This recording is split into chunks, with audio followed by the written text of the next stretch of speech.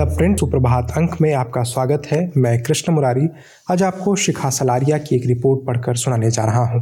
भारत जोड़ो से जुड़ने से कतरा रहे हैं अखिलेश यादव। कांग्रेस से गठबंधन के सवाल से क्यों बचना चाहते हैं सपा प्रमुख। वे आगे लिखती हैं कि भारत जोड़ो से जुड़ने से कतरा रहे हैं अखिलेश यादव। कांग्रेस से गठबंधन के सवाल से क्यों बचना चाहते हैं समाजवादी पार्टी के प्रमुख।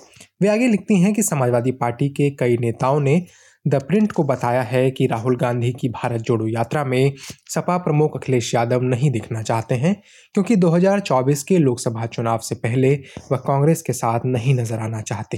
कांग्रेस ने उत्तर प्रदेश में कई विपक्षी पार्टियों को आमंत्रित किया है, जिनमें यादव के सहयोगी राष्ट्रीय लोकदल कि जयंत चौधरी भी शामिल हैं।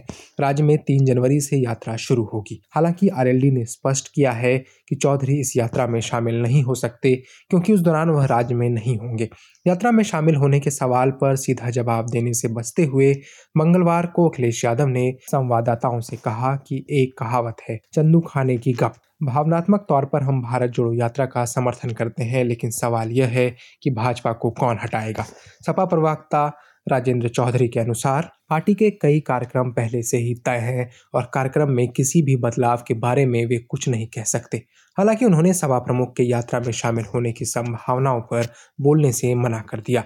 द प्रिंट से बात करते हुए सपा नेता ने कहा कि कांग्रेस के साथ गठबंधन को लेकर वह किसी भी बात को आगे नहीं बढ़ाना चाहते हैं। उन्होंने कहा कि पार्टी प्रमुख अखिलेश यादव ने पहले कहा था कि उनका दल सभी छोटी पार्टियों से गठबंधन करेगी, क्योंकि बड़े दलों के साथ उनका अनुभव अच्छा नहीं रहा है। सपा के अखिलेश और आरएलडी के जयंत के अलावा कांग्रेस ने कई प्रमुख विपक्षी पार्टियों के नेताओं को आमंत्रित किया है, जिनमें अखिलेश यादव के चाचा शिवपाल यादव, बसपा प्रमुख मायावती और सतीश चंद्र मिश्रा, सुहेलदेव भारतीय समाजवादी पार्टी के प्रमुख ओपी राजभर और सीपीआई के राष्ट्रीय सचिव अतुल कुमार अंजान समेत कई नेता शामिल हैं। सपा सूत्रों के अनुसार पार्टी नेतृत्व मानता है कि बड़ी पार्टियों के साथ गठबंधन करने से उन्हें कोई फायदा नहीं हुआ है, जबकि बड़े दलों को सपा के सपोर्ट बेस से काफी फायदा मिला है। उक्त समाजवादी पार्टी नेता ने कहा कि अगर आप 2017 के विधानसभा चुनाव में पार्टी के प्रदर्शन को देखेंगे तो आपको पता चलेगा कि कांग्रेस 105 सीटों में से सिर्फ 7 सीटें ही जीत पाई थी। वहीं 2019 के लोकसभा चुनाव में भी सपा ने बसपा को अपने वोट ट्रांसफर किए, लेकिन बसपा का वोट उसे नहीं मिल पाया। समाजवादी पार्टी ने 5 सीटें जीती थी, लेकिन उसका वोट शेयर 2014 के मुकाबले घटा था, जबकि बसपा ने 10 सीटें जीती, जिसे 2014 में एक भी सीट नहीं मिली थी। सपा बसपा महागठबंधन में बसपा सबसे बड़ी पार्टी बनकर उभरी थी। वहीं कांग्रेस सिर्फ एक लोकसभा सीट ही जीत पाई।